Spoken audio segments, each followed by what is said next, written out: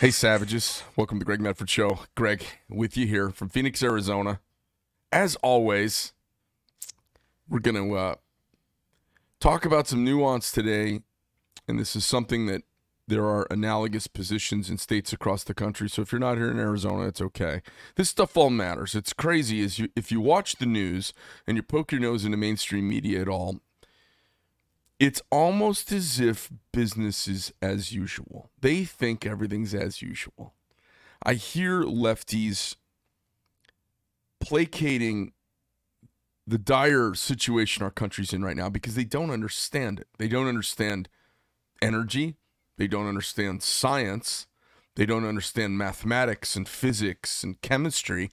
That's why they became liberal arts majors in college, because they didn't actually do well in statistics, mathematics, chemistry, biology, the hard sciences, which are not very left. So it's so funny that the woke brigade that's stolen our country from us, at least they've stolen the steering wheel. They're morons on the hard sciences. The derivative of the Enlightenment era is the putting away of mysticism and the embracing of empiricism. And so we have this post-empiricism that's happened. We have science, we have facts, we have numbers, and what they do is they hunt and peck little bits of information to push their agenda instead of looking at the larger scientific kind of body. It's like only looking at the liver to make a decision about a human being's health, or only looking at one. They look at one little component, and then they want to put the entire body in a new direction because of looking at one thing instead of looking at the balance of it all. Global warming is a perfect example. Abortion is another perfect example, where they get this narrow, myopic perspective. They pick one little component of it and they try to own the voter. They don't actually solve any problems. And what we have going on right now is a bunch of Politburo leftists, children from the Ivy League set of the East Coast, plugged into the White House, and Ron Klain, some shadowy figure behind the scenes, basically running, and Susan Rice maybe, and they're running the country with some kooky Marxist agenda based on half-assed science, currying favor with lefties and electric cars. And while they're doing that, they don't understand what's happened with our election. Or they do, and they're so cynical, they would rather have it subverted and not talk about it. And I feel like all of this is whack-a-mole masturbation if we don't have real elections. What happens when we disenfranchise a group of people? Now, they yelled at us for 4 years that Donald Trump was not a legally elected president. He didn't control the system. He worked the system. We're going to talk a little bit about elections today. We're going to talk about direct democracy versus representative democracy. We're going to talk about the Electoral College a little bit. A lot of people don't understand that, and it infuriates me. It drives me nuts that my fellow Americans don't understand that it's a genius tool to keep the corrupt big cities from making the rest of us peasants to basically 4 metropolitan areas in this country. And in 1783, it was really about making sure New York City and Philadelphia didn't boss around Virginia and Massachusetts. So the exact same paradigm was at play then as is now, and we have to find a way to communicate that across time so that young people and grown-ups get that now. So we're going to talk today with a candidate who is running for a position that is really kind of at the grassroots fingerprint level of elections in Arizona. And you have analogous counterparts to this position. We have the Maricopa County Board of Supervisors, right? Yes. And there are officials in your state that may not be called county supervisors. They may have different names like selectmen or municipal something or other. There are analogous, I would say, I don't want to say this they are very under the radar elected officials. Most people have no idea who these folks are. A lot of times they're slate voted. Most people don't know who they are, and they have gigantic power and very little accountability because it's so below the radar. So we've got a candidate for one of those positions. This is Gail Golec. Gail, welcome to the show. How are you doing today? I am doing fabulous. Thank you very much. Appreciate it. So it's a crazy thing. How many Board of Supervisors are there in Arizona? Well, No, in Maricopa Maricopa County, the district is split up into 5 districts in Maricopa County, and we represent 4.4 million people in the state. And give us an idea kind of what that job is like. So the job really looks at the operational budgets of the major municipalities, whether it be public safety like the jails and justice system, and then, of course, sanitation. Then you have health and wellness, which, the Board of Supervisors here in Arizona, they were the ones that masked all of, everybody. They made these decisions to mask everybody and based upon, false evidence appearing real, as they say. And we also... Wait a minute. So you're saying the 5 Maricopa County Board of Supervisors, they're the ones who made the call on masking up the county? Yes. Okay. And, so even when Scottsdale, for instance, where I'm from, they said, hey, we no longer want masks, but the county is of higher authority over the city. So these people have a lot of authority. And it kind of goes municipal, county, and state here in Arizona. Correct. In the hierarchy of overriding, authority. Right. That's correct. That's correct. And so they also look at parks, recreation, culture, libraries. And then what brought me into this race originally is the elections, the recorder, the assessor, all of those departments. So it's a very important position. And in truth, I believe they have too much power. Well, I'm actually flabbergasted right now.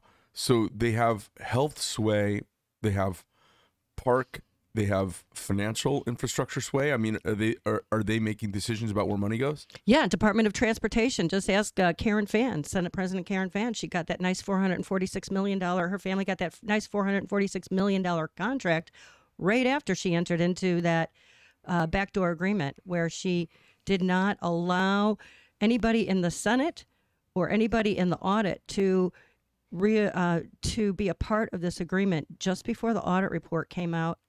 Let me tell you a little story. On September 17th,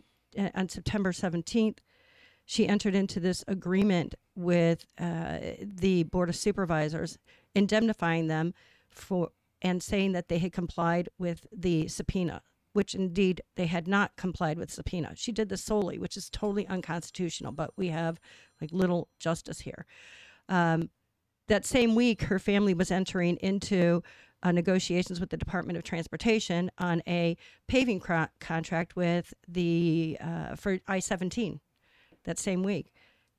Coincidentally enough, the same week was when the audit report came out, which was completely watered down, did not include things that they absolutely knew of, like the tens of thousands of counterfeit ballots that they knew about, did not even include that in the audit report that was officially put out. And why? I would say I have a theory. Because that was the Arizona Senate that put the report out, right? Yes, it was Doug Logan, and we have a guy by the name of attorney here by the name of Corey Langhofer, and he used to work with Mitt Romney's campaign, coincidentally enough. And I don't know. All I know is that we've had a lot of cases thrown out for the same reason, standing. He continues to put cases out there that are, with the AZGOP being the plaintiff, and we've come back multiple times. The judges have said this is an organization. This organization does not have standing, but yet he puts another case forward like it's a, song and dance. What kind of case? What do you mean? All of these election cases that came up, and the news media and everybody else like to say, oh, well, these have already been heard and they found nothing. We've never been heard. They've all said that there's no standing, and there has never been any evidence presented in any of the cases that have been brought forth to the Superior Court in Arizona. So what you're saying is they've been canceling all of these, or they've been throwing out all of these election fraud cases on the technicality that the group bringing them doesn't have the standing to make the case. Correct. Or to make the accusation. Right. Okay. Right. So no one's actually heard any of them. And I'm confused because I've had a bunch of the Senate members in and talked to them who were part of, not the least of which was Sonny Borelli, who could talk about this all day long. Yes. Nobody had any really good hard facts. They after I interviewed, I've had more personal contact directly interviewing senators for over an hour, 2 hours, in depth. I walked away from the whole thing thinking it was all smoke and mirrors. Well, you're talking to a lady right now who has facts, and there's a reason why senators like Sonny Borelli doesn't have facts, because he doesn't open up the USB drive that has the facts, but they've been presented to him by people like Jovan Hutton Pulitzer. Jovan Hutton Pulitzer was hired by cyber ninjas to do the kinematic artifact detection, the paper analysis. And he has provided multiple USB keys with data that, just data mines. And he had it so that you could tell if they actually opened up and read the disc. They haven't even accessed the data. They're not even looking at it. I have been fighting. So what you're saying was the cyber ninjas issued a, let's call it a paper report for lack of a better term.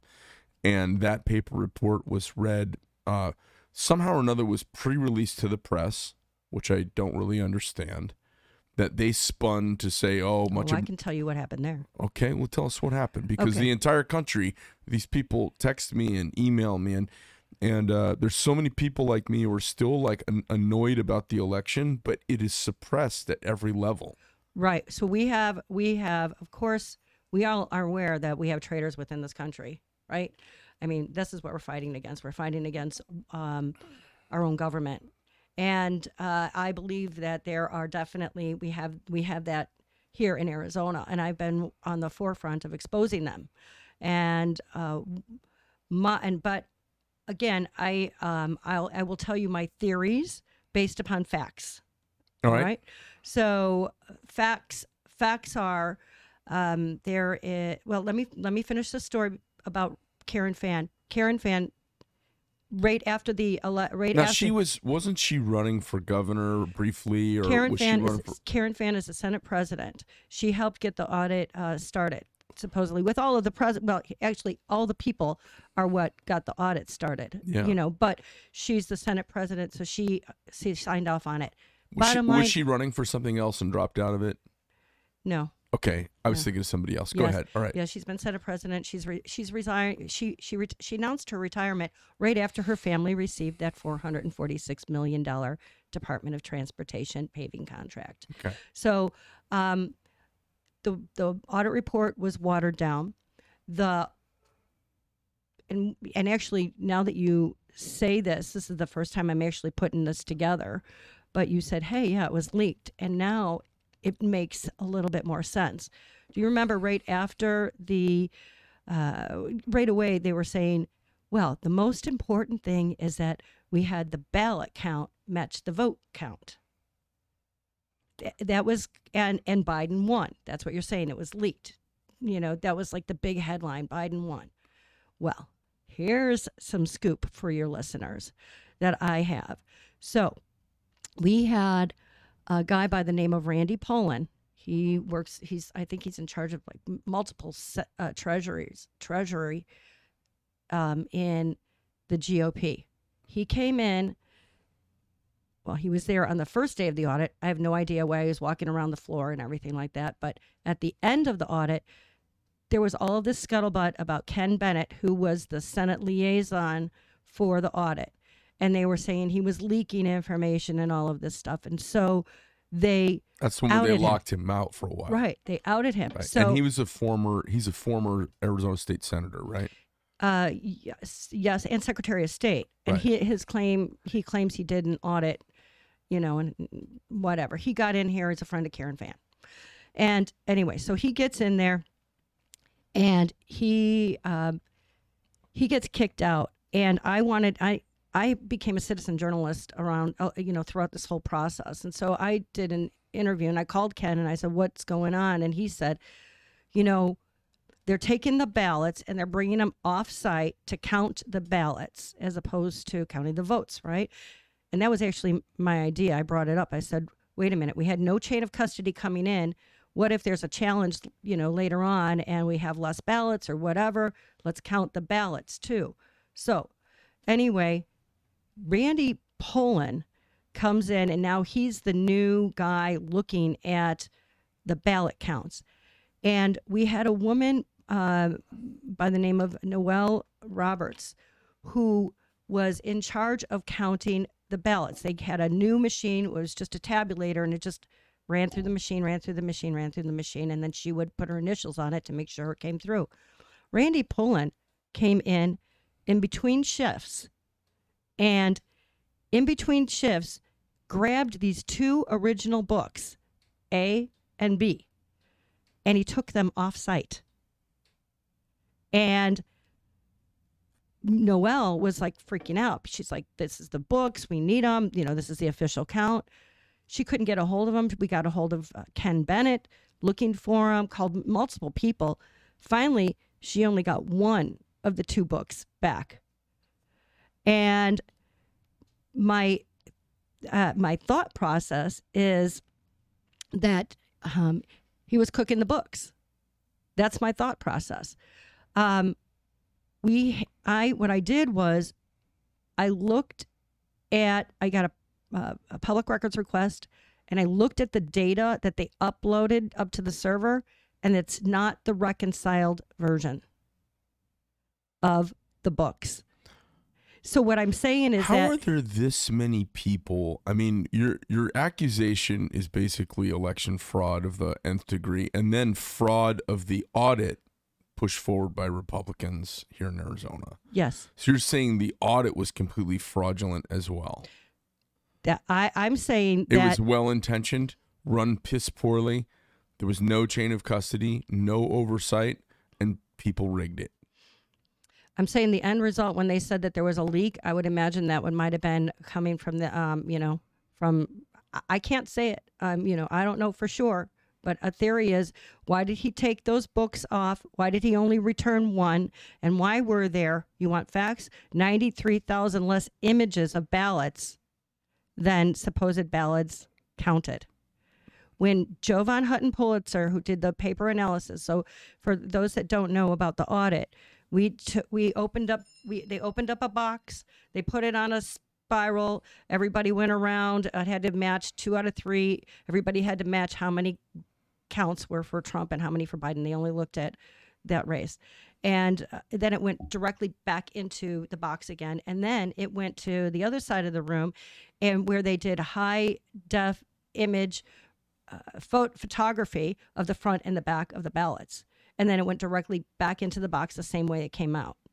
And so Jovan said that there are like 93,000 approximately less images than ballots. So I don't know. We also know that when they opened up the boxes, we had 1,675 or 1,575 boxes of ballots. Only 52 of them were sealed properly. The rest of them were all opened. They were supposed to come in batches about 200. Most of them were here and there. There's a guy by the name of Eric Spakeen, and you can go to my website, gailgolec.com, GOLEC, GAILGOLEC.com, and you can see a lot of these reports. But Eric Spakeen, on September 20th, which the report for the audit was put out on September 24th, he delivered to the Senate a report that said that he evaluated 61 batches of ballots. And in the 61 batches of ballots, 58 of the 61 had 90% Biden and 10% Trump in a row. The other 3 had 90% Trump and 10% Biden in a row because they weren't going to just cheat one way. They're going to treat both ways. This is statistically impossible. That information was withheld from the audit on September 24th in that audit report that that was put out by Doug Logan and the Senate.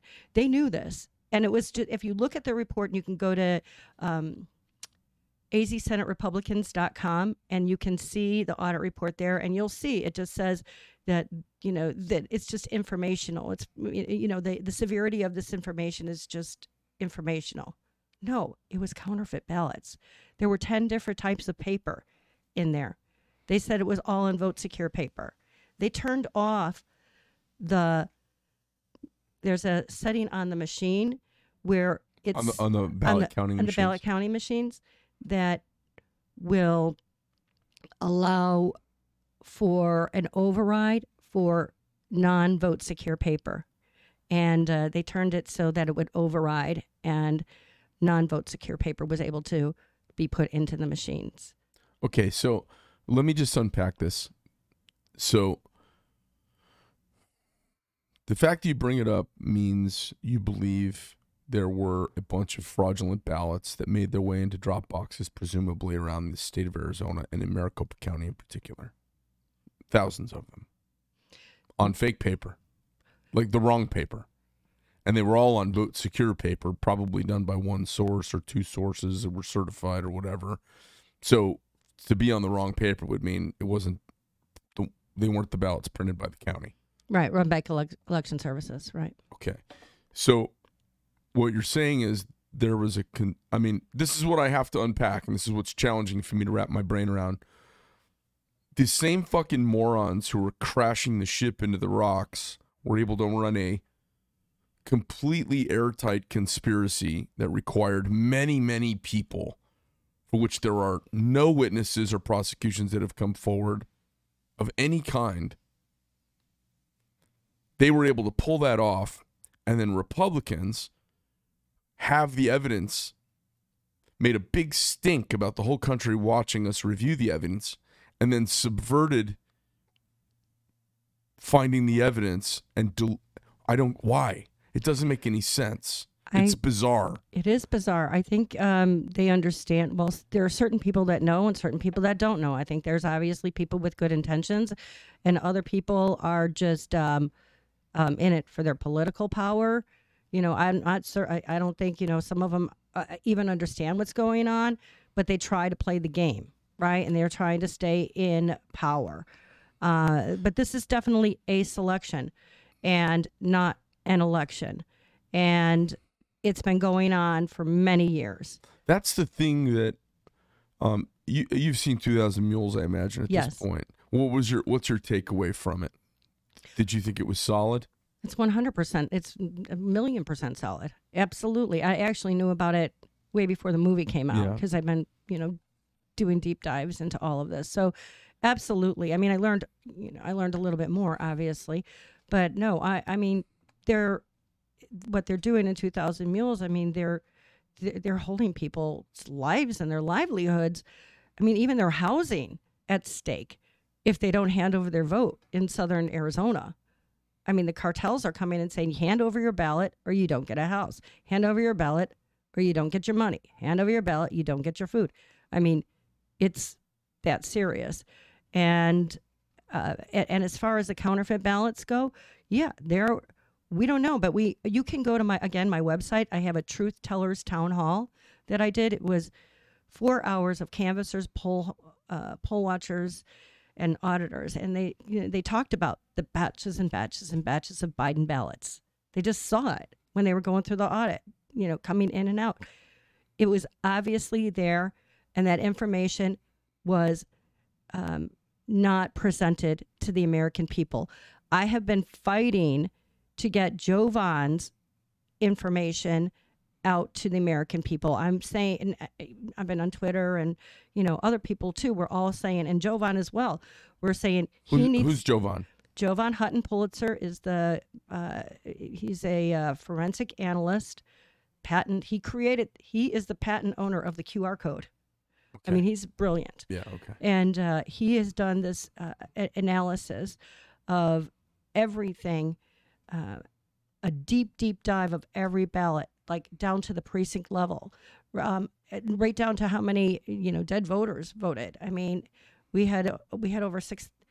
You said something at the beginning about all the multiple different ways that they cheated, and there's so many different ways that they've come in to cheat this and steal, and then they always say, well, it's not enough. Well, okay, because we had 6,700 dead voters. Well, that's not more than the 10,000 spread, right? Or something like that, right? So they're like, oh, it's not determinable. Right. So they're like, it's this or it's that or this. But when you add them all up together, it's hundreds of thousands. I think there has been it's interesting. This is the kind of thing that I've encountered other things in my life where there's no hard facts, but at some point you have enough kind of soft indicators. It's like medical procedures. You ever get a medical test done where they say, hey, this isn't like, if it says no, it may not be if it says yes, it may not be a yes, but if it says no, it's a no. It's what they call a soft test. It's a soft indicator. So if the test comes back negative, that's a very high probability of accuracy. If it comes back positive, we have to go to this next level of screen because there's other things that, you know what I mean? There are these tests that are like, they're screens.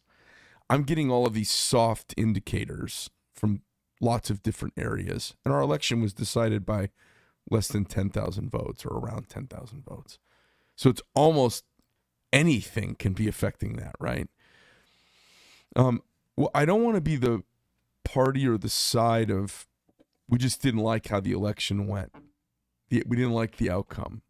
And I think the press likes to portray us like that because they say, yeah, the Democrats, they cried for, since 2016 about Trump getting elected. And now the Trumpers are all crying they didn't get elected. He didn't get elected. And I just don't know if it's actually the case. And then the polling was really wrong the whole time the election was going. And then they said the suburban white female voter is the one who abandoned Trump, which is a really convenient story. I just don't know if it's true now. That's the thing that's got me the most annoyed from this entire 2020 fallout is I don't believe the press on anything anymore. Well, we shouldn't believe the press on anything anymore. I mean, It is propaganda. I used to think I was getting some information and I could kind of vet out the bias. Yeah. And now I'm like, there's some collusional conspiracy of information that's being given out to control everybody. And then I hear my older friends say, it's one president goes this way, one president goes that way, one president goes this way, and I'm like, it's not that. Something different has happened. Yes, I would agree. It's totally, it is different in the fact that, number one, I can speak for myself, and I can probably speak for a majority of us. This is not a Trump issue. This is an American issue. Right. This is America. We are fighting for our constitutional republic here, and it's being stolen from us in front of us. And we know it because we know President Trump won. We know it. There's just no doubt about it. It was obvious through and through. The propaganda came through just like they did with the COVID and the mask on, mask off. It works. It doesn't work. They changed their story all the time to change the narrative. It's a form of psychological warfare. Then they use the media to manipulate the information. So there's no doubt about it that we should continue to seek alternative journalism such as yourself and others that are out there that are able to speak the truth on various platforms like frankspeech.com, which is a great tools, and then Rumble, of course, has been pretty good. And there's a few mediums and where you can really get some truth out there. But if you're going to the mainstream media, you are most likely being brainwashed. What's bizarre, we're having this conversation, and the largest disseminator of information on planet Earth, we're not allowed to have this conversation. You know, Google is the largest disseminator of information on planet Earth. They aggregate searches and results and are able to steer opinion more than anything at any time in human history ever. They are the force, okay? And we can't have... If you're watching this and you think she's a conspiracy nut, I'm clearly, and I don't think you are. If you think, but it's easy for someone centrist or left to hear you talking and think, oh, she's another conspiracy nut job blonde from down in Arizona. They're all nuts down there, because that's what I hear from my friends, and they're like, what the hell's with all the pretty girls down in Arizona who think the world's upside down? And I go, well, you know, there's a lot of information down here that's not getting disseminated, and people are pissed about it.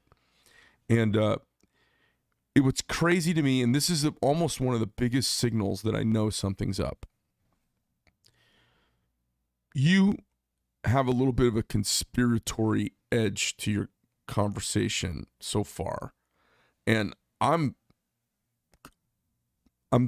feel like my position right now is slightly skeptical, interested party. Querying, asking, haven't heard proof. What do you know? How do you know that? Seems to me like a really healthy kind of dialogue. Somebody has got a position that's outside the mainstream, that's edgy, and seems to have facts and information, is drawing some heavy conclusions. And then person sitting, you know, citizen journalist-ish, kind of querying, going, what do you mean? Where? How is that happening? Well, why don't more people know about it? How is it possible we have this level of conspiracy? This seems like a very, very rational, and the fact that this will be taken off YouTube in 2 seconds. Yes. This won't be allowed. This wouldn't be allowed on Facebook. It wouldn't be allowed on any mainstream large format environment. And if you broke amazing news, you know, let's say you had video that Hunter Biden was, you know, having sex with one of our former elected officials on camera in Arizona, and they lit the ballots on fire, it wouldn't get reported. We wouldn't be allowed to. We can't. It's bizarre to me that I'm playing a very kind of neutral, slightly devil's advocate position, and you're offering just an outside mainstream perspective with some facts and information, and it's ghosted, it's deleted. They get rid of it and they cancel us. That's why we don't know about it, because of that. It is informational warfare, which is why I appreciate the opportunity to share what I do know. These are not theories, just to make this clear. These are facts that I'm sharing with you. I am sharing with you what happened with Randy Poland. I am sharing with you dates, specific time, specific people, what happened. I'm sharing with you what we have found with the audit. By multiple forensic audit. Randy Poland is the guy who got the 2 books back where they were kind of ledgering the gal who was signing off on the ballot machines count totals, right? Right. What's he say at this point? Because what you're saying, obviously, if it's false, is, you know, it's libelous and slanderous, and, you know, it's actionable information. Yes. So what's his response? Have you contacted him Yes. directly? Well, first of all, I've confirmed this. I've got on video Noel Roberts' testimony. I also have Ken Bennett admitting to this on video during my show that this has happened, and I also spoke to Randy personally, and I also have his testimony that he did indeed take them off site. Did he offer an explanation as to why? Like, oh, I was reconciling books, or I had just been there so long, there's no place comfortable to sit, or I just had to keep working through the night and I had to eat, and I just went home and in my pajamas worked on the books. I mean, what did he offer some semblance of explanation? The person that I was with, you know, she kind of gave him a way out, saying, well, you were in charge of the audit and everything. You could take them off. And so he used that as his excuse. Yeah, I was in charge of this. This was my report. And I'm a CPA, is what he said. I'm a CPA. And this was, and so it was my report. I'm the one that did the audit. So it's an obfuscation of bullshit. Correct. Okay. And so you're making these kind of accusations of him, or you're basically just repeating stuff out loud that is verifiable and 100%. Okay. Everything I said, I'm not, it's all video. I mean, I've got it all, so it's really, it really is concerning to me that this, that this has happened. And I don't know. I mean, it's been reported. I reported it on Frank's Speech. I was on Frank's Speech. It's been reported. Jovan Hutton Pulitzer has talked about it on his podcast as well. This, you can go to my Rumble channel as well and see the videos that I did. This is all real stuff. And as far as facts go, I mean, I have real numbers here. I mean, for instance, 99.39% of all ballot batches were modified after they were voted. What does that mean?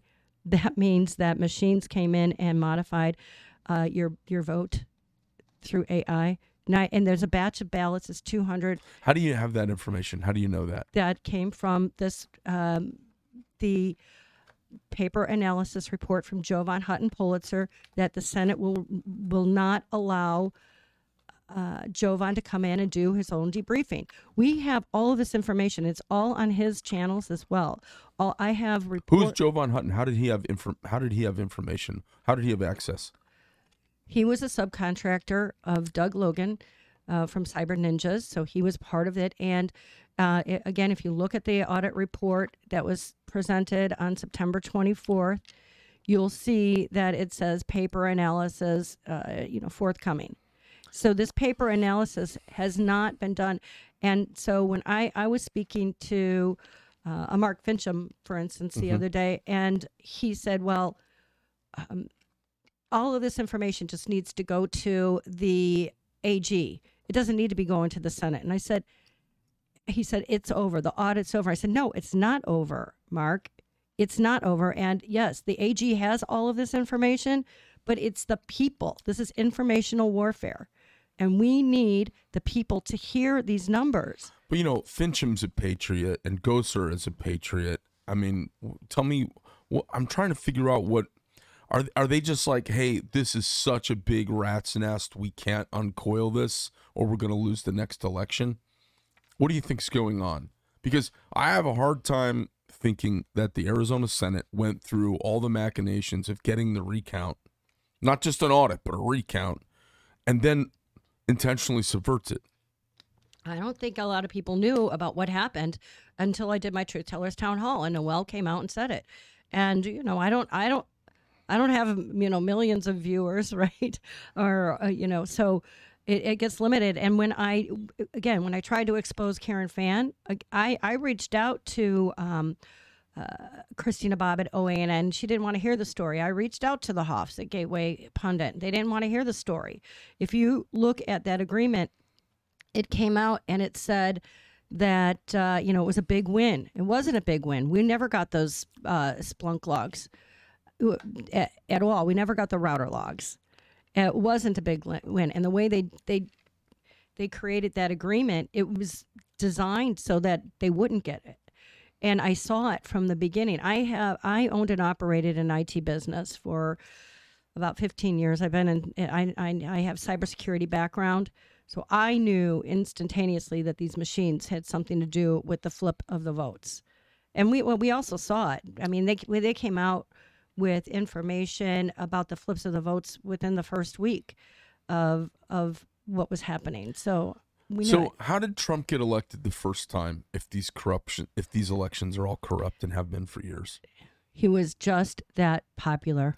So he just they have some kind of latent amount of cheating that they do that usually it just tilts the scale enough in their favor, and he just stunned them by outperforming the cheat delta, the cheat differential. The algorithm that they had pre-programmed in. Remember, they in all of the swing states, they stopped counting in the middle of the night. Never has it ever happened in the history of America that everybody just stopped counting, and then you woke up in the morning and the vote totals went completely skyrocketed. And here's another interesting fact that from Jovan Hutton Pulitzer on this audit. So they certified our election on December 6th. no, excuse me, November 30th, they certified the election. That was the same day we were having the hearing when we had patriots for 11 hours of hearings talking about what they saw. And Doug Ducey certified the election that day. Well, on December 7th and 8th, Jovan noticed that there were 118,000 ballots that were counted. 118,000 ballots. How did they come up with this number? Certified 2,089,563 ballots on December 6th when they hadn't even counted 118,000 yet. Wait a minute. Unpack that a little bit because you lost me. Okay. I'm telling you that they had the number was predetermined. Then they had to figure out how to get the ballots in the boxes. And that's what they did.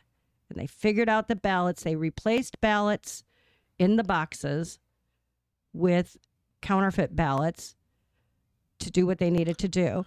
And there were 118,000 ballots counted after the certification, meaning that this whole thing has been just one big selection. It's a sham. It's a sham. So, okay. Let's just say that I pause for a minute. Let's say that you've gotten 20 pieces, 20 soft indicators all pointing to absolutely something happened. And let's say I'm a reasonably skeptical centrist and I go, okay, what are you going to do about it?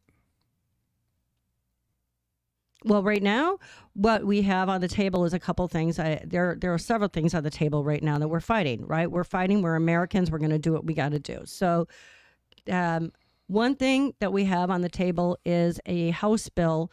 It's House Bill 2289 that, again, we've got Rusty Bowers, who is the Speaker of the House and the State House.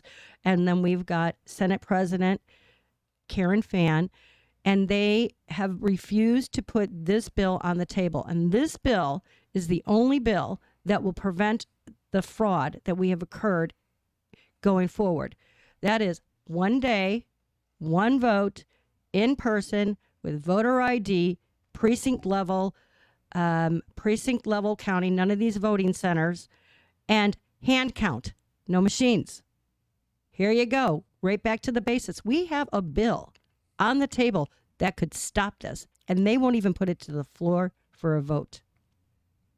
Okay, so that's Arizona State Congress. That's the Arizona State House and Legislator, Senate. Right? And so I know that Darren Mitchell is a big proponent of, trying to run for leadership. If, he's running, obviously. Yes. Mm-hmm. And is this on his agenda? Have you talked to him about this bill in particular? Do you know where his position on this is? Yes, Darren is an American First candidate as well. I mean, he's a candidate, so he doesn't have the power to make this vote right now. But there are a lot of people that are supporting this HB 2289. But we have. But if he gets in and gets elected into leadership, then he does have the power to make it happen, right? Next time. Yeah. Next time, but not right now. Not right now. Right. And who's got the power to do it right now? The Arizona State Legislature, both the House and the Senate, need to vote on it, and we just needed a majority. Right, but if the leadership's got to put it up for vote. Correct. So who is one? Who's the one? Senate President Karen Fann or Rusty Bowers. And both of them have been blocking it. Correct. Okay, so now's a waste of time.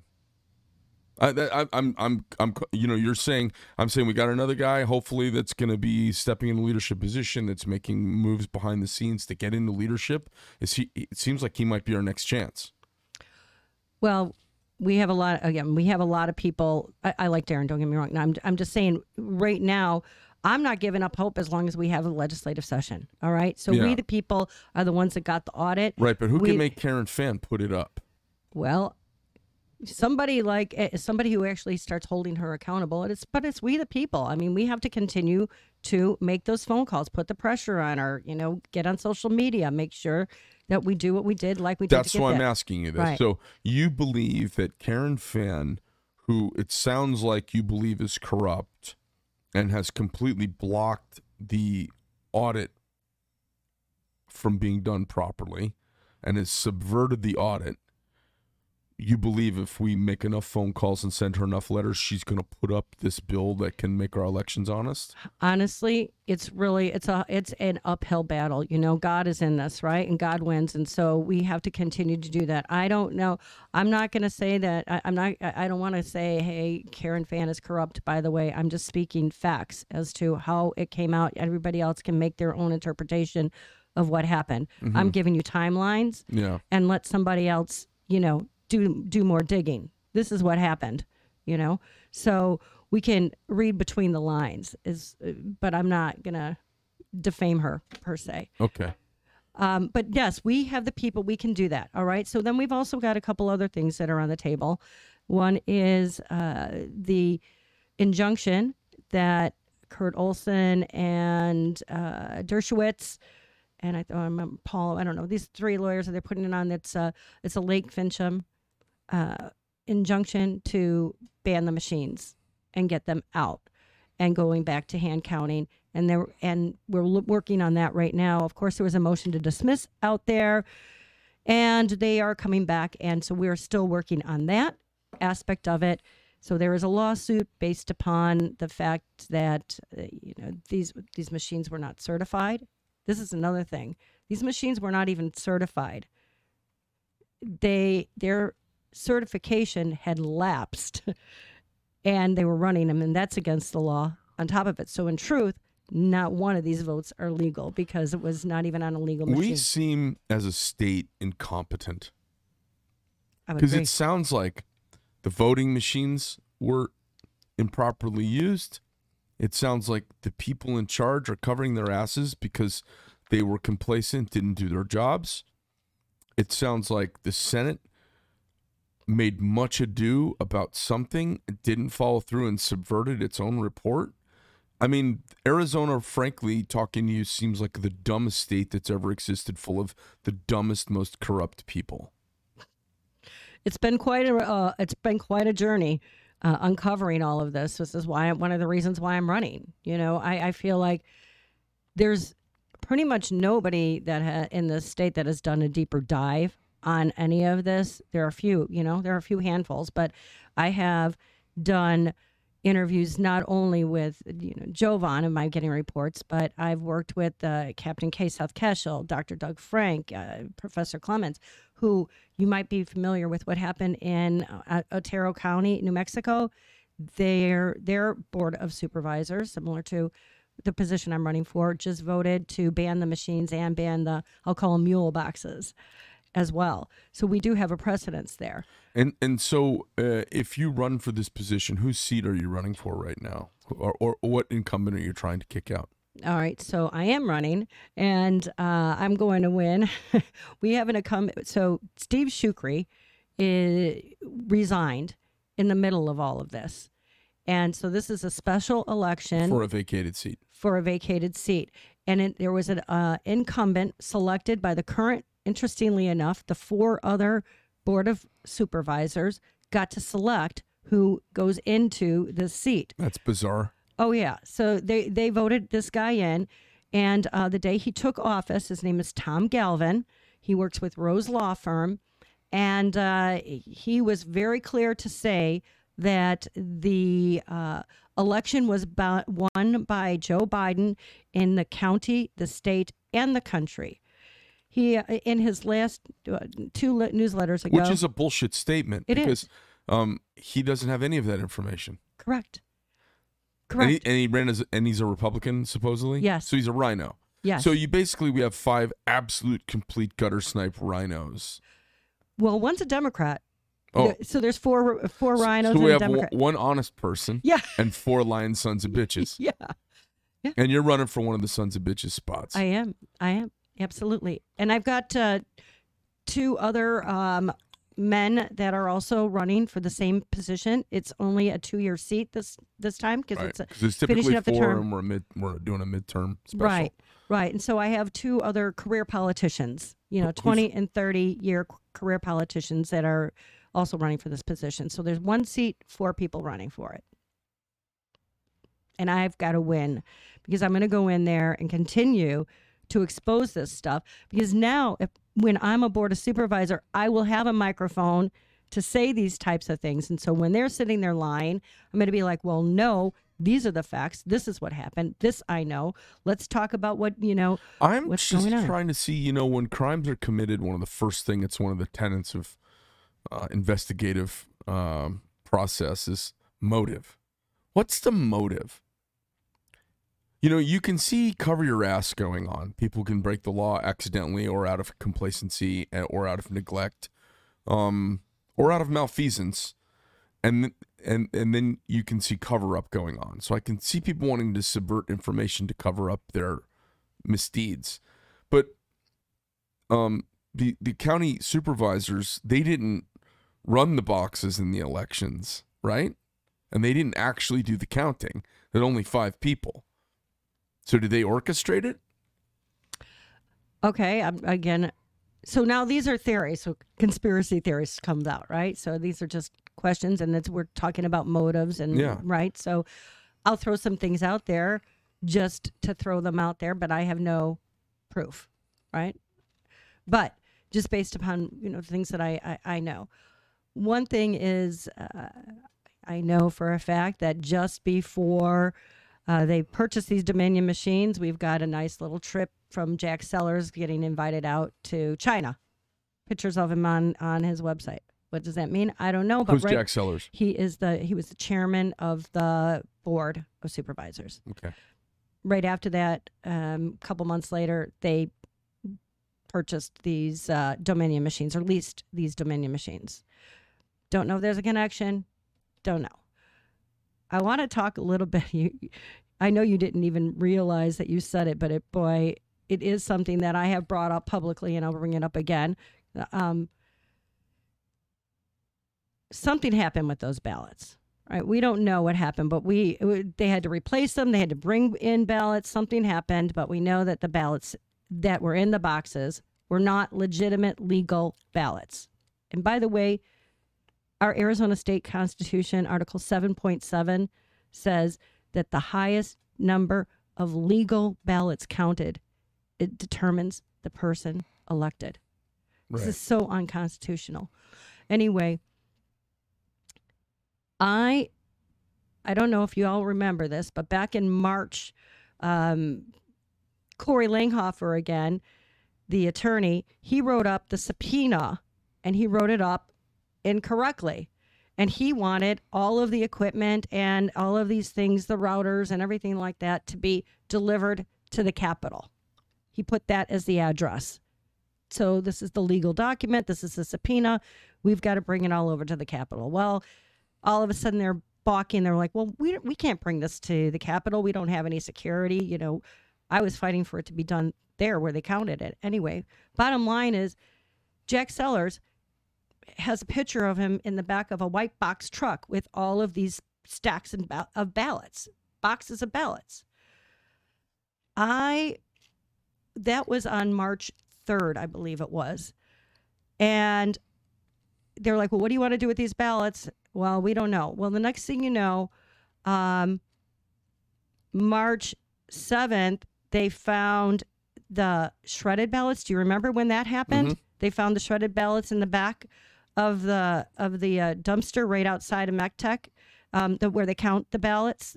And there was also at Clint Hickman's farm a huge fire that same day. Don't know what happened. I'm just saying, I have requested public records request multiple occasions, but the last one back in December, it was actually Christmas Eve. Still haven't got it, actually. But I wanted to see the video of the ballots coming out of the vault, onto the truck, and then back into the vault again. Where's the video? I want to see it. Can't get it. They're not providing it. I don't know what happened. I just know that when they opened up those boxes, some of those boxes had garbage in them. None of them were accurate to the point where they were the 200, 200, 200, basically, throughout a whole. Yeah. We had overage, unders, all of it. And then, like I said, stacks and stacks and stacks of Biden ballots in a row, which is absolutely impossible. It's a numerical impossibility. Exactly. And some would say, well, no one's aggregating votes as they come through. You know, oh, that's a Trump vote, put it in that box. Right. There's no aggregation going on. They come in order and they stack in the box for which they're run and counted, right? A great point. Another thing that came through in the paper analysis is you could see, and Jovan in his detailed reports talks about the fact that you could see the day that the ballot was counted, and there are things from 5 and 7 days apart, all in the same box. How does that happen? They're intertwined in there. They're like, oh, we have to get some. Only if they've been gone through. Only if they've been gone through. And like because I said, they stack up. I don't think most people realize, but the way they're done is they go in the top of the voting machine, and then you get to see that little thing that your vote's been counted. You know, you get to look at it, and they give you your little sticker, and the vote drops into the inside, which is supposedly a secure metal locker, drops into a pile, and then when it gets to a number, it's full. They're supposed to take that stack out and put it in a box and seal the box. Right. Right? Yeah. Okay. Yes. So, and by the way, when your vote gets into, your vote, you think you actually voted, but you don't, because a lot of it, what was happening, it was going to an adjudication. So Sharpie Gate was real, by the way. That's another one that, I'll be labeled a conspiracy theorist about. But come to find out. So the Sharpie, let me just, before you dive into this, because Sure. I've had this conversation half a dozen times. Sure. We're supposed to do it with like an ink pen, right? Our voting is supposed to be marked. You're supposed to connect the lines with an ink pen. And they were handing out Sharpies all over town during the election. The Sharpie actually works, right? Yeah, well, the Sharpie bled through. So it created conflicts on the votes on the second side. It caused adjudication. It caused what was called adjudication. And so now your vote has to stand, goes out on a table, and two people look at it. Supposedly, but that's not what happened. So supposedly what happened was that then all of a sudden they got so many adjudicated votes. So here's some facts for you, again, from this report. Back in 2016, 1 out of every 100 ballots needed adjudication. In 2018, 2 out of 100 ballots needed adjudication. 4 per 100 was considered to be a broken scanned machine, or 1 out of every 25. So you shouldn't even be using the machine anymore. In 2020, it surged to 1 out of every 10 ballots. 10%. 90. Well, yeah, 1 out of 10, yes. Yeah, so 10%, which in a county of 4.1 million people, is that what you said? Yes. How many people in Maricopa County? Yeah, in Maricopa County, this is, how many are in Maricopa County? 4.4 million. Okay, so that's 440,000 votes that have to be adjudicated, which would require a team, if everyone could be adjudicated in 30 seconds, it would require a large team, and 30 seconds times 440,000 is a lot of minutes. Right, and so what they do is, and what we have proof that they did is, and I've been calling this again for months. I knew it would happen. I even have emails to the Board of Supervisors before they certified the election about this. They move them into folders. So you think about your Windows or Mac or whatever. You have a folder. You can have a folder and you can put all of these files in them, and then they just drag and drop and adjudicate all at once for one person. And that's what they did. They just dragged and dropped and adjudicated. They couldn't even look at them. Groups and groups and groups of ballots, batches of ballots. This is what happened. So you get a group of, let's say they do it in a group about the size of a box, a group of 200, and they go, well, we can't possibly look at 500,000 votes between now and midnight, so we'll do this box for Biden, and we'll do this box for Trump. Do we have any record of how the adjudication split went down? We have every record. We have every box. We have every single one. So how did the adjudication break down election-wise? Well, you see what I'm getting at? Yes. Because if you could take, let's say the way the layout of the vote went was disfavorable to one candidate or the other because of the way the second side is. Yes. And you have 10%, which is 500,000 votes in an election that was determined with less than 10,000 votes, supposedly. You have 500,000 votes that go to adjudication. And let's say ostensibly at any given moment it's 50-50. It's not going to be all Biden or all Trump that are being adjudicated. The numbers adjudicated should be pretty close to the split of the numbers of the actual general election. So let's say it's 50-50. If you adjudicate it all towards one or the other, it's a big, big change.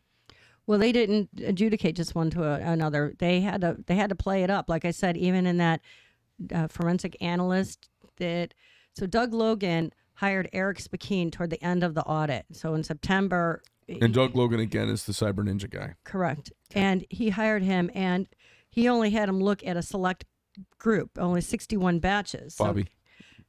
And those batches showed that there were 90-10 in the Biden vote. And again, not only did we just have this forensic audit, but we have American citizens. We have Arizona citizens that came to my Truth Tellers town hall. They saw it with their own eyes when they were working on the audit.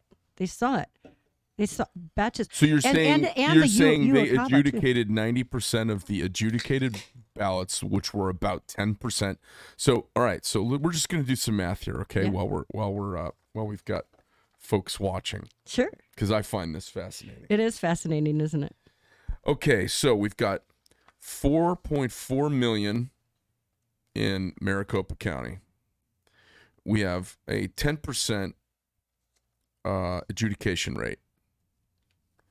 10% adjudication.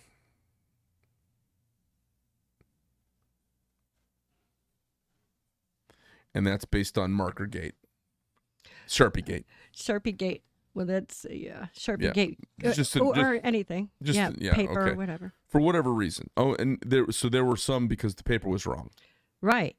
Yeah. Yeah. It could have been just about anything. Yes.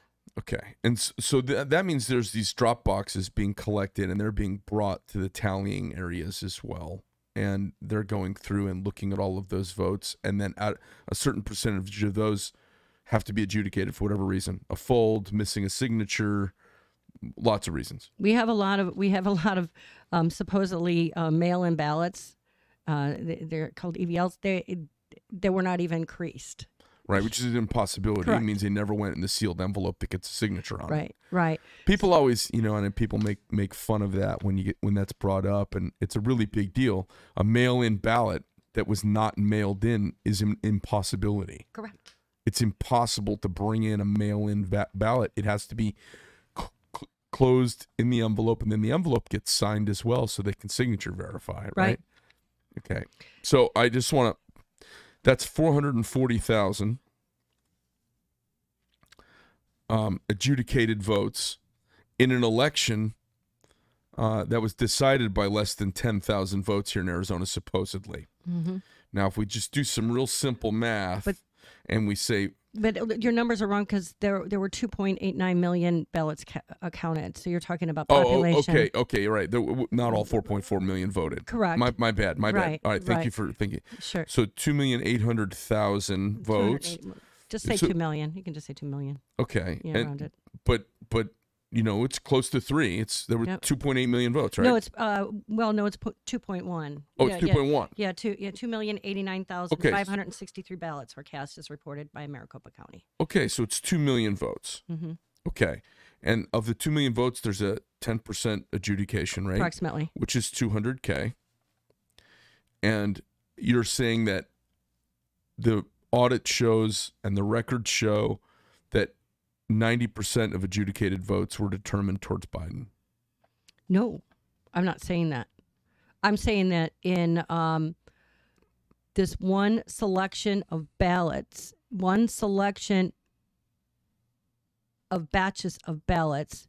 So I don't know how many batches of ballots there were, but he only looked at 61 batches of ballots. Yeah. And in this 61 specifically, they were 90-10 and one way and 90-10 the other, which is statistically impossible. Eric Spakeen did not do an analysis of every ballot. Joe Von Hutton Pulitzer did an analysis of every single ballot, back and forth. So he's the one that has the numbers. So does anybody have the number on the approximately 200,000 adjudicated ballots, what the breakdown was for how those were adjudicated? Because you were just saying that they basically would pick the whole box. Well, sometimes they would. Sometimes they would. In fact, the UOCAVA, which is they came in. Those are the people, the military and stuff like that. They came in, and I've heard testimony and Senate testimony from eyewitnesses that they just came in on regular pieces of paper, and all they said was Biden on them, just Biden. I mean, it was just a vote for Biden, and it was on 8.5 by 11 sheets of paper. It wasn't even on a ballot because they print them out. And I think there were, I don't remember, 35,000 federal only ballots that were counted. Federal only meaning they don't even have to prove that they are citizens and residents of Arizona. And that was a huge increase. So this kind of goes back full circle to where we started. There are so many different ways that they're cheating. So I want the adjudication, the Sharpie gate, because of the bleed through that came through. They used the markers. We have a video. I have a video. They have a video of they purchased the software to create filled in marker like objects so that when they go through adjudication that it will look like a Sharpie actually marked the ballot. And the reason why they created these various different ways that it looks like a Sharpie did it is because they used the term disability, because if you're in a precinct that only has maybe 3 or 4 people in it and one person is disabled, they might be able to determine who voted that ballot. This is a bunch of malarkey. This is why they needed the Sharpies, because they already had the software. Here's the other thing. When they adjudicate the ballot here, we don't have a record of what the pre-adjudication ballot looked like comparatively to what the post-adjudication ballot looked like. They just change it. And so we need, if we are ever going to go back into a machine type counting or whatever, we need to have something like blockchain or keystroke logging or anything like that, so that we can make sure that we have a complete chain of custody. I think it'll be the only thing that comes out of cryptocurrency. This is the blockchain technology for voting. I think it might be one of the only ways to digitally. I don't think digitally is possible though. I think even if you have blockchains being collected, the collection can still be messed with, because that's not blockchain. You know what I'm saying? If you've got millions of bits of encrypted data coming in, you could push you don't have to crack the data. You could just push the data into a different column. It's not how you vote at 2 counts. Right. So there are some really great solutions out there right now that we're looking at. Actually, and they have both a public and a private blockchain, so you can actually measure and look at your vote. Let me ask you a big question. Who do you think is behind all of this? It seems too slick for the Democrats. I don't think they're that slick, because frankly they don't seem that intelligent, and the people coming out of the Ivy League schools these days are clearly bright people who are not well educated. Because when you talk to them, they're really smart and they've got good vocabularies, but their thought processes are absolutely bananas. And they're the whole thing about the scientific revolution and the Enlightenment age was repeatability of outcomes, right? That's the whole cornerstone of empiricism and science. I have this hypothesis, this process, and if you use this process, you'll get the same outcome and result that I did. It's repeatable, yes, right? And that's the thing about logic and rationality. If we strip away propaganda and emotions, the whole aim of humanity for 2 centuries was, how do we come up with a better way of being as a people? And it was to get rid of all the emotions and the hyperbole, and let's look at the data and come up with solutions based on empiricism, right? they don't seem like they're that way at all. They seem like they have an agenda out here that they've built a house of cards that's very elaborate on top of. So are they even bright enough to pull this off? Or is it just the techie people who have done this? Who's done this? I have my own theory. Okay, I'd like to hear your theory, but first. But I want to hear yours Okay, first okay. because you have more. You've been really kind of fixated on this, Sure. and you're running for this office. Sure. Well, I can tell you that, again, I'll just speak about facts. We know for a fact that 1.2 million files were deleted. And these were the adjudication files. They were the SQL database files, and they were deleted from the servers before they were sent over to be audited by Cyber Ninjas and Cypher. Right. Which seems like a crime to me. It was a crime. And who did that? so we've got it on video.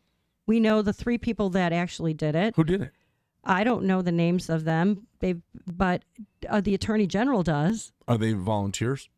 I think they're employees of the Recorder's Office. And Mark Brnovich hasn't done anything about it. Mark Brnovich has done nothing about it at all that I'm aware of. Okay, and we've also had a security breach, by the way, that Stephen Richer was aware of. I've got a letter of internet connectivity. There was a guy by the name of Kerwin, I think, out of Fountain Hills, where they came in and they raided. Do you remember this? When they raided in Fountain Hills and they took a bunch of hard drive and USB and stuff like that. Where did this guy go? This happened back in November. We knew about it. He's kind of disappeared. Yeah. So we know that these files were deleted. They said in Congress, the Board of Supervisors went to Congress. Andy Biggs, Representative Andy Biggs, asked about it. They said that they were archived. Well, first of all, they shouldn't have been archived, but secondly, they should have been provided. Andy Biggs, I saw him at the Lincoln Luncheon when Dinesh D'Souza was in here doing the 2000 weeks Meals, ago. right? And I asked him, "Did you ever get those files? Were they ever produced?" And he said no. So, they say that they were archived to try and cover their asses, but we don't know. We know for a fact. So Tina Peters out of Colorado, she held and holds a position in Colorado that I would be holding. Like you talked about, different names, different things. But what she did is she did a forensic image of the hard drives before Dominion came in to put in their trusted build. And what they found were, and you can go to frankspeech.com and you can see all of these reports, but what they found were they actually had 2 what they call SQL databases. And they created multiple databases. And they had the true vote and the imported vote. It's the mafia. This is the goddamn mafia. They got 2 sets of books. Yes. Well, it's bizarre. Well, you've stated a whole bunch of information, and basically you're running for this Maricopa County Board of Supervisors position. You want to displace somebody in a special election, and then you want to run for this position in the normal cycle when we kick up on the next presidential cycle. You're going to bring a mouthpiece to the position. You're going to bring a kind of expose-oriented perspective, and you're going to stir the pot, basically. Am I missing something? Yes. I'm going to do all of that. And then I also have, the mental health and substance use disorder problem that we have in the state and all over this country is something that is very, very close to me as well. And I really want to look to see how we could really help those that are suffering a little bit more. This is one of the reasons why I got into politics to begin with. I wanted to. There was a law on the books. Believe it or not, this is crazy, but there was a law on the books that said if you go into an urgent psychiatric care center for an evaluation and they determine that you have, for instance, methamphetamine in you and you're acting crazy, well, we can't hold you because we do not have a way through a court-ordered treatment process to hold somebody that is under the influence of drugs only. It has to be for serious mental illness to order court-ordered treatment. So I worked with Senator Bartow and others from the Association for Chronically Mentally Ill, and we put together a bill that allowed, going forward, the doctors in those situations to at least evaluate them long enough to determine that it is mental illness that's causing this. We've got, it's funny you brought this up, because it was really when you started talking today and you talked about everything that the Board of Supervisors has their fingers in and how they disseminate money and how not accountable they seem. They seem very unaccountable, like no one's checking on them. Who's supposed to? Is that supposed to be the Attorney General? Are they supposed to be auditing? Who's supposed to be auditing and making sure that the Board of Supervisors is doing their job? It's checks and balances. So they have laws to uphold as well. So yes, I would say yes, that would be the Attorney General, the executive branch as well, and the legal branch. So Justice. I was thinking as you were telling me all the stuff that they allocate money for, I was thinking about the $40 billion we sent to Ukraine. I'm thinking about federal grants for mental health, mental wellness. I've had friends who've had family members get into psychological crises, and it seems like it only goes. It's only, I don't even want to say successful, but there's only seems to be a process for people who've got really good insurance. And that leaves, maybe 25% of our culture very exposed to the normal highs and lows of human mental wellness, right? And if you drive around this town and LA and San Francisco and Denver and Austin, you see the zombies. These zombies are everywhere. They're fentanyl, Chinese drug-addled zombies. Can the Board of Supervisors lean in on that? Yes. It seems like we have dropped the ball on mental health care in this country because it's not a real graspable voting demographic. And because of that, we have this uptick in gun violence as well, because it is really SMI that are involved in these big shootings. Yes. They're either normal people who are having a critical collapse incident, or they're severe mentally ill, borderline schizophrenic, emerging early 20s, late 20s, early 30s, emerging schizophrenics, people hearing voices, taking a lot of psychotropic and antipsychotic drugs that seem to be involved in these shootings.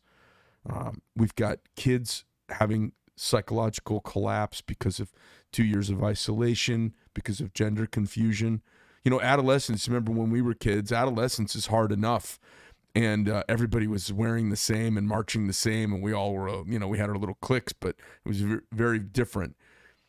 Now, it's super confusing to be a kid, in my opinion, as I watch it. We sit back and go, oh, it's good, everyone's really nice, and, everyone's really accepting and open. But there's a cost for all of that sexual openness early. And I think it's very catastrophic on kids. And I think we're seeing the fallout from it now. Young people involved in shootings, young people's suicide rates up. Oh. What can the Board of Supervisors get involved in this? Well, we have to, and yes, we can.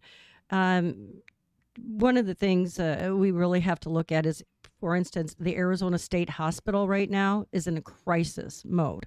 They are completely understaffed, and there's a waiting list on top of it for people to get in there. They have a complete floor they're not even using, but the nurses that are there right now are getting beat up on a daily basis almost. And I have a friend who had a concussion, beat up by a patient. She had to get off of work.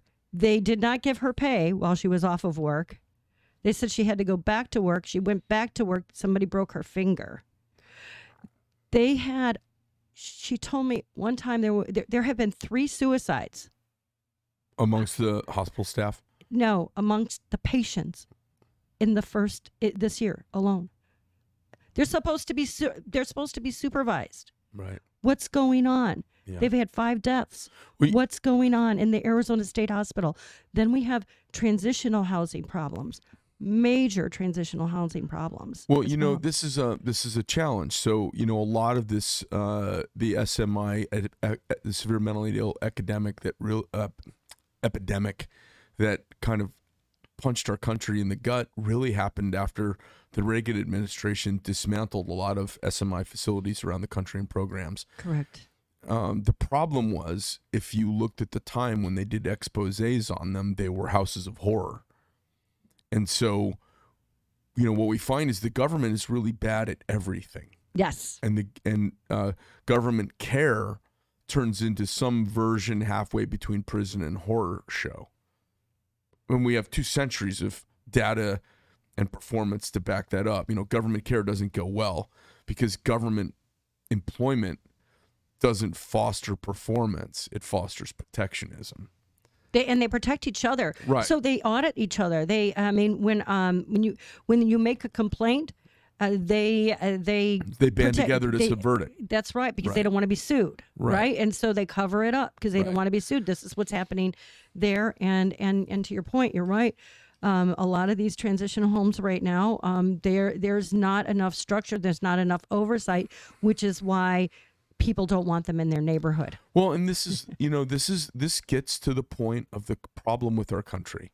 And if the Maricopa County Board of Supervisors has a chance at the grassroots level to be in on it, this is my 2 cents. My 2 cents is there's no accountability at any level in any government employment. And because of that, everything the government touches turns out to be big hammer, one size fits all, and in the long run turns out to be stifling and bad for humans. So they start these programs with the best of intentions, and in no time they're corrupt, they are protectionist, they're gangs, and we shut them down. And Reagan comes along and shuts them down. And they were the best of intentions. What do we do with all of these mentally ill people, and how do we do it through the private sector, not just throw money and government employees at it? Right. Well, you're right. One of the things that the Association for Chronically Mentally Ill is working on, and they've been having a problem trying to find even a location for it, but they've been working on it for the last year, is we need something in between so that those that are seriously mentally ill can still get the care that they need, but they need to be in a safe, secure, like a home setting where, yes, you've got your fenced and your cameraed and everything like that, but it has to be a home. It has to be able to a place where they could eat and drink and sleep and not, it's not a hospital environment. So what's happening right now is they go from a hospital to basically a 24/7 program where they stay there, and it is up to 30 days, and then they go to a halfway house or they get released. Right. And then they talk about prison. I mean, then they don't get their phones. They're treated like half humans. Yeah. And so nobody wants to stay there. Right. Right. And so it's forced failure. And so there needs to be, this is something like, my point is that this is something that's very important to me, and I definitely will get more involved with that, because we do have that. And we also need low income housing, not just apartments, right? We need, and the Board of Supervisors did just purchase some land and is providing some low income housing in areas out there right now. And so that is one thing that they did do. I will give them credit for that. Well, they're well-intentioned, and I don't know anything about it. I don't like that there's no accountability. I hate how much power they have. I hate the idea that they bought property. I'm like, who the hell are they to be buying property? And the government be involved in anything turns into a shit show. They could put together the nicest houses, put up the most money for staff, and put together an amazing complex for drug addicts to live in some semblance of peace and cohesiveness, and it would turn into a horror show within 2 years. They're bad at everything. So that's why constitutional conservatives like me are like, the best intentions, the road to hell is paved with good intentions. And every government thing, the reason we have all these people on the streets is because of the grainy hidden cameras that were popped up in the 70s and 80s on our mental health care facilities in this country, which were big, multi-million-dollar hospital facilities staffed by government employees. Right, with no accountability. Houses of horror. Right. And we're just going to do a different version of it. Well, we have to, again, and a lot of that goes to the legislator, but it goes full circle. Our government wouldn't be where it is right now if actually we, the people, good, honest, Christian, whatever, constitutional conservatives came in and voted these people out, but they're being selected. Yeah. And so if we could get some of these great people that have stepped up to the plate right now, and we have a lot of great candidates out there in office, we could make a difference, because that is how our constitutional republic is supposed to work. And it really comes right down to the elections. And then you could change some of these things, then the people start talking to their legislators, and then they bring forth good bills, and they come and they get passed, into law. And then hopefully we can, I think our biggest, another big problem is we have a corrupt judicial system on top of it. Absolutely. Everything the government touches is ruined. Yeah. Everything. You'll pay any dollar amount to get unentangled from a legal thing in this country, because there is absolutely no justice happening. It is injustice, grind of money, and corruption. Yeah. And it's filled with people all trying to run for office and make a name for themselves. It has nothing to do with doing the right thing. I kind of laugh, because it'll be like I will be one of the most honest people out there. Nobody's going to dare bribe me, because I'm going to expose them. It's going to be interesting to see the play. I actually don't. You asked me how do I know? I actually don't know. Right? I don't really know how it all goes down and all of that stuff. And I'm imagining once I get on the inside, I'll find out more. Right? But I really don't know who is doing what, but. My point, going back to like Brnovich not arresting any of these people, you do know some of the people. Let's get some arrest down there. Let me ask you some election stuff at this point. We've covered some topics deeply. Anybody who's cared to stick around knows more about you than they did when they started. Yes. You got 4 people running for this position. The guy who's currently sitting in it, he's going to run for it. Yes. Ostensibly as he's a selected person, semi-incumbent running. You've got 2 other people, guys, competing against you for it. Where are you? How do you feel like you are? Everyone who's running for office all thinks they're going to win. And most people, when they come in, I can tell within, I've done this enough now, 95% chance of who's even in the race. And that means 95% of all people who come in and say they're running for something, they're not even in the race. So I'm not sure if they just have some cognitive dissonance or overly optimistic cognitive dissonance hidden as over-optimism. Where are you in the standings? How long have you been running for? Have there been any polling at this point? It's a hard thing to poll for because it's a very light ping on people's radar. Right. Well, yeah. In most years, people don't even care about the Board of Supervisors. They don't even know what it is, right? But because the Board of Supervisors, I also, AKA Board of Criminals, they've been in the news because they have been non-compliant with subpoenas. They have taken over the elections. More people are now looking at it. As far as me being in the race, I've been applying for this job for the last 2 years, if you ask me, since between or more. How's it going compared? You got to have a sense of where you are in the race. I think I'm winning. I actually believe I'm winning. I'm the grassroots candidate. Is there any data to back that up, or is it just your gut?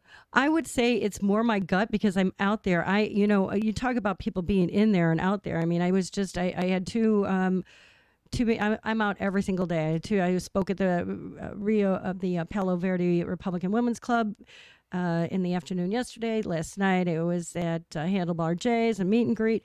Today I'm with you this morning. Tonight I'll be at LD10. You were at Handlebar J's? I mean, how do I miss political events at places where I go country dance? That's crazy. I don't know, but it was a lot of fun. You missed a good time. Oh, that's bizarre. Was there country dancing going on last night? There was. Yes, Fantastic. yes, it was. So I'm out there. I have been a grassroots, candidate.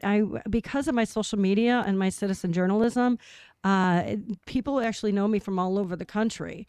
I was endorsed by Mike Lindell from MyPillow, CEO, and use promo code Gail, please, if you would. That will help. But he endorsed me early on in this candidacy, and then I was actually at Mar-a-Lago recently, and from the steps of Mar-a-Lago, President Trump said, "I would give you my endorsement right now."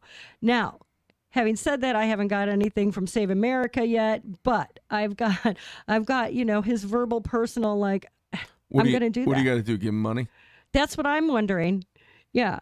That's what I'm wondering. And you know what? I'm grassroots. I got no money. So if I don't get the Save America thing, at least I've got that on video. You can see it on my website. It's his personal endorsement to me. Well, let's talk. Let's talk about people. You can go to Gail Golec, GailGolec.com.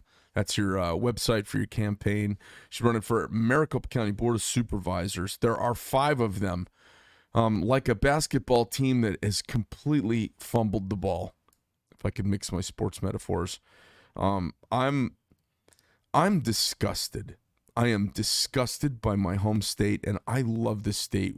I love this state. I love Arizona. I mean, I live up in the boulders. I love it here. I love the smell and the dusty and the sun and the cactuses and the prickly, squinty-eyed kind of assholes who are natives from here like myself. I just love this whole place. I like the lakes and the boats and the big trucks and the cowboy boots and the cattle and the Wednesday night rodeos. I love everything about this place. And I absolutely am disgusted by the people, our citizens whom we've elected, who've abdicated the responsibility of doing the right thing. The fact that they're covering up, hiding, obfuscating, and if I were a Maricopa County Board of Supervisors, if I were one of the supervisors, and I got caught on my laurels, resting on my laurels, because just maybe it's been that way for a long time and I just didn't know any better, and I was just kind of trusting the team and the bureaucracy and just kind of showing up and making sure that Mary was in her position, counting stuff up, and making sure that Bob was there, counting the machines, having them lined up in the warehouse, and we're all ready for the big show coming up here in November. And this happened on my watch, I would be the first one lighting the place on fire with change and correction and going, God, how did this happen? That's where I'm at right now. Yeah. And I feel everything that you said about this state is, I feel the exact same way about. I've been here since 2011, originally from Illinois, and I fell in love with this state. And when all of this started happening and I just kept doing deeper and deeper and deeper dive into it, I didn't even know why, but I was pretty much just infatuated with trying to figure out and get to the bottom of it so we can get the information out there, because I knew it was so wrong. And then when Steve Shukri resigned, and he lived in my district, it was like, really, God, is this what I was supposed to do? That was your lightning bolt moment. It was, right. And then I just asked people, should I run? And next thing you know, I'm on the ballot. Next thing you know. Well, listen, I wish you the best of luck. I haven't had any of the other supervisor candidates come in. It seems like you're an America First type person and candidate. I think you got the right personality and perspective to go into what looks to me to be a house of snakes and help be a part of cleaning it up a little bit. I guess the only thing we can hope is it was so dirty this last time that this one's going to be, the pendulum will swing and this one will be cleaner than usual because so many people are going to be watching and paying attention. That's the only thing I can hope out of this.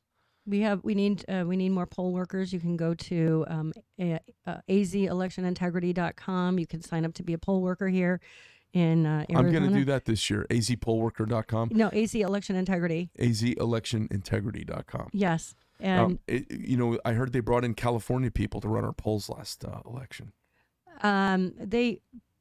they try. Yeah, they have their temp agencies that they bring in there, and we're going to try and make sure. And the last I heard, we still need 2,500 more. AZ Election Integrity? Yes, azelectionintegrity.com. And we definitely need that. And my biggest concern, of course, is the machines. I think I can beat these guys clear up. If we had one day, one vote in person, I got this thing. I know it. I feel it in my heart. I'm out there. I mean, How are we doing on getting rid of the machines? I know Carrie's got a case going with. Is it with Fincham or who's it with? Yeah, it's with Fincham. I actually have something going too right now. What do you have going? I did what was called a notice of information. I've recorded it with the recorder's office, and really what it comes down to is that the EAC did not follow their own procedures, their own administrative procedures, and they modified the election manual to include that the machines can now be connected to the internet. They did this without their board supervisor, without the board approval. So you want my theory? Yes. I think a foreign entity put their fingers into our election process. I actually don't think it was Democrats. I think they got tons of people involved who may have thought they were working for Democrats. I don't think Democrats actually organized it. I don't think they're that slick. Well, it's a huge racketeering ring. And it the is. money Yes. usually points someplace. Right. Right. So where's the money point? Nobody knows at this point? Well, I think, I think they give Brnovich credit to say, hey, this is going to take a long time to figure out. Well, again, I go back to the fact that we've got a lot of people. This guy has had the GPS location trackers from Greg Phillips from Mules, provided him a CD back in December, I believe it was, and the AG says he never received it. Okay, he has had this information for a long time. I don't know what his deal is. So until we actually get justice, we need truth and we need justice. We've got video of people breaking the law. We do. And if we've got the cached information of their cell phones, it's really easy to data crunch and data mine who they are. They have it. Right. So we know who the mules were. Right. And so it's time to get some subpoenas to go into their bank accounts and see where the money came from. Is it cryptocurrency? The cryptocurrency spooks me, and I think there's a lot of cryptocurrency being given out because it's so untraceable. It wouldn't surprise me if China was behind this whole thing. And if I were China, this is what I would do. I would go to swing states or perceived swing states, or they're here in every state. They have offices everywhere. They're in every political sphere in this country, and they are nudging the needle, and they know we're whores for money, and all they got to do is throw some money at stuff, and they can move the needle a little bit. And it may not be, but a multi-state Democrat conspiracy that hasn't come out, it's almost impossible to imagine it being true. They're using the nonprofits. They're going. The Chinese are. Well, someone is. Somebody is. You're afraid to say who it is because you're not sure who it is. Right. There are names that have been thrown out there. I'm not going to say it, but I was privy to big tech. conversation. I was privy to conversation with actually the names. Truthfully, I don't even remember the names of the organizations, but when I heard the names, they have it down. There are people that actually really know what the heck is going on out there. And it's frustrating because it's still going on. And I have an election on August 2nd here in Arizona that I need to win, right? We need a grassroots. This would be a grassroots win. I need to win. And I'm concerned that these machines are that are still going to be there where they can take folders and just add ballots and stop the machines and put in. And they can select who they want. Right. I have a theory, and I'd love to work on this a little bit. One of the thoughts is this is another way that they mess with us. You actually have only 5 days after the election to challenge the election. I'd love anybody out there want to reach out to me or you or anybody.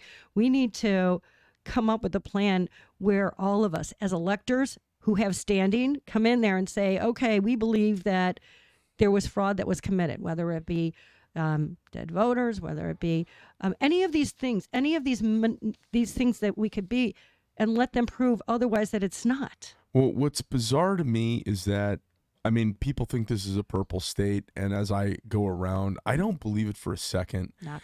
You know, there are so few Democrats here, and they keep their head down. That, you know, my friends that are conservatives who keep their head down in liberal states like Massachusetts or New York, yes. when they come visit me here, they're just like, they walk around like, oh my God, these are my people. Like everybody's, yeah, they feel free when they get here. And it's a palpable thing that our friends in left-leaning states, it's the opposite of the oppression they feel with their opinions. You know, if you voted for Trump and in California, the odds you put his bumper sticker on your car are pretty low because you just didn't want the trouble. You know what I mean? Right. And out here, you would never contemplate that. There's Trump stickers everywhere. He hasn't even declared, and there's Trump 2024 flags flying everywhere. I mean, it's an impossible notion. The Hispanic vote is not as monolithically left as they like to believe, and they're finding out. It's like there's cracks in this facade. I think the whole thing's a big ruse. And I've turned into, I am beyond revolutionary, and I am beyond January 6th, what happened with there. And I don't see a lot of fixing what we got going on. So best of luck to you going in there and trying to affect some change from inside. You know, we got a guy in Washington who is the most kind of run through the temple with a whip and kick over the tables of the money changers guys we've ever had in there, and they ran his ass out of town. And yes. So I don't know. You're right. I don't know. You know, short of burning the whole thing to the ground and starting again, I don't know how we do it. I don't know how we do it, but I do know that we are great. We are American. We are chosen by God, and God wins. And everybody needs to get out and vote on August 2nd here in Arizona, because that's how we found out to begin with. Because so many people got out there and voted, and we the people knew impossible that it was impossible. Exactly. And so we have to get out there again now with more eyes on what we know, the way they cheated on the various different things. And we can do what we can do. But unless we get the judicial system to align with us, we're we're still fighting. This is war. It's a war like we've never fought before, but we're Americans and we will win. You know, we got a couple things that we have to figure out. You know, I think there are two long-term wars in this country. The first long-term war is we have to have men and serious conservatives involved in school, yes, so that the kids don't get brainwashed for 18 years. We have to look at public funding of universities. Yes. And I think we need to reel that in a bunch. Yes. Because they are propaganda machines destroying our country, and they are a place where Marxists go to preach. Because the people who are preaching there are pretty much useless everywhere else. So I think we have a scholastic war in this country that needs to happen. And then the legal and ruling class, we have to find a way for them to not be closet Marxists. You know, we have so many lawyers involved in the adjudication process and enforcement component of our political system, and they are all, the vast majority of them are exceedingly left of center. You know, I would say the majority of your conservative Supreme Court justices are slightly left of center, who have a constitutionalist belief, but they're left of center. You hear them talk, and they sound like wokey woke East Coasters, all of them. And we have a problem if our intelligentsia is all from one little narrow perspective. So, well, using our voice, our vote as our voice, and they're trying to take both our voice by censoring and, you know, not allowing us to be on Google and things, and they're trying to take our vote. Yeah. Right? They're doing both. That's the war we have against us. So we have to continue to fight back with our voice get the truth out there as much as we can. Speak numbers like I'm sharing with you. Go to my website, gailgolec.com, download these audit reports that I have, share them with everybody because you can't get them anywhere else. You don't have to put your name, address, phone number in there. I'm not collecting an email list. I should, but you know what? I don't want anybody to not grab this stuff. I want it out there. Yeah. We need the truth out there. The truth will set us free. Yeah, well, wonderful. Thanks for coming in, Gail. I really appreciate you spending a few moments with us so we could get a little deep dive on what you're up to. Thank you. I really appreciate you. It's been a pleasure. Thanks. Hey, sports fans, that's your show. Listen, I know it's a granular deep dive. I know it's a dry topic. I feel like the Republic is teetering. And if guys like me who love this country down to the cellular level of my being, I can't even listen to the national anthem without being teary-eyed. I love this country so much, and I've been all over the world.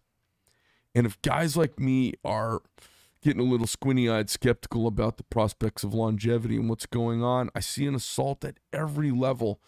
One of the whack-a-mole games we can play right now is cleaning up our elections so that our vote matters enough to hopefully steer the ship away from the rocks. Because I see the rocks coming, and it's what I'm kind of concerned about it. If you can't tell. So that's the Greg Medford Show. If you guys want to support Gail Golec, go to gailgolec.com. Send her a little money. If you live up in Marin County and you know it's going to be a bunch of goddamn communists elected up there anyways, do what you can up there. Show up to school board meetings and holler, and send some money down here to Arizona where you can sway things. Because if one state gets it right, it gives a little wiggle room to another state to try and get it right. The Republic is an amazing crucible of 50 experiments. The experiments on how the public, the body politic, deals with abortion, the death penalty, criminal justice reform, deals with illegal immigrants, all the problems of society. The Republic is not supposed to be a homogenous, top-down, Washington-based think tank. The Republic is supposed to be a bunch of working class people with their sleeves rolled up, with a certain amount of local intelligent people, all grinding against each other to come up with little experimental solutions to our society's problems. And the other states get to look and see the successes and the failures in the little microcosm of our country. So we have to be involved. We have to get involved at the local and tiny level. We have to get involved in the granular level. We can't just vote on the president. Because if we've given up on schools and we've given up on elections and we've given up on our state attorney general and all we do is vote on the president, it's too late. It doesn't matter. We have to solve these problems, and we have to give Californians a great solution that they can look to and emulate and change their minds. We have to give Illinoisans and New Yorkers and massholes. We got to give all those states an awesome thing to emulate. Anyways, that's the show. I'm out.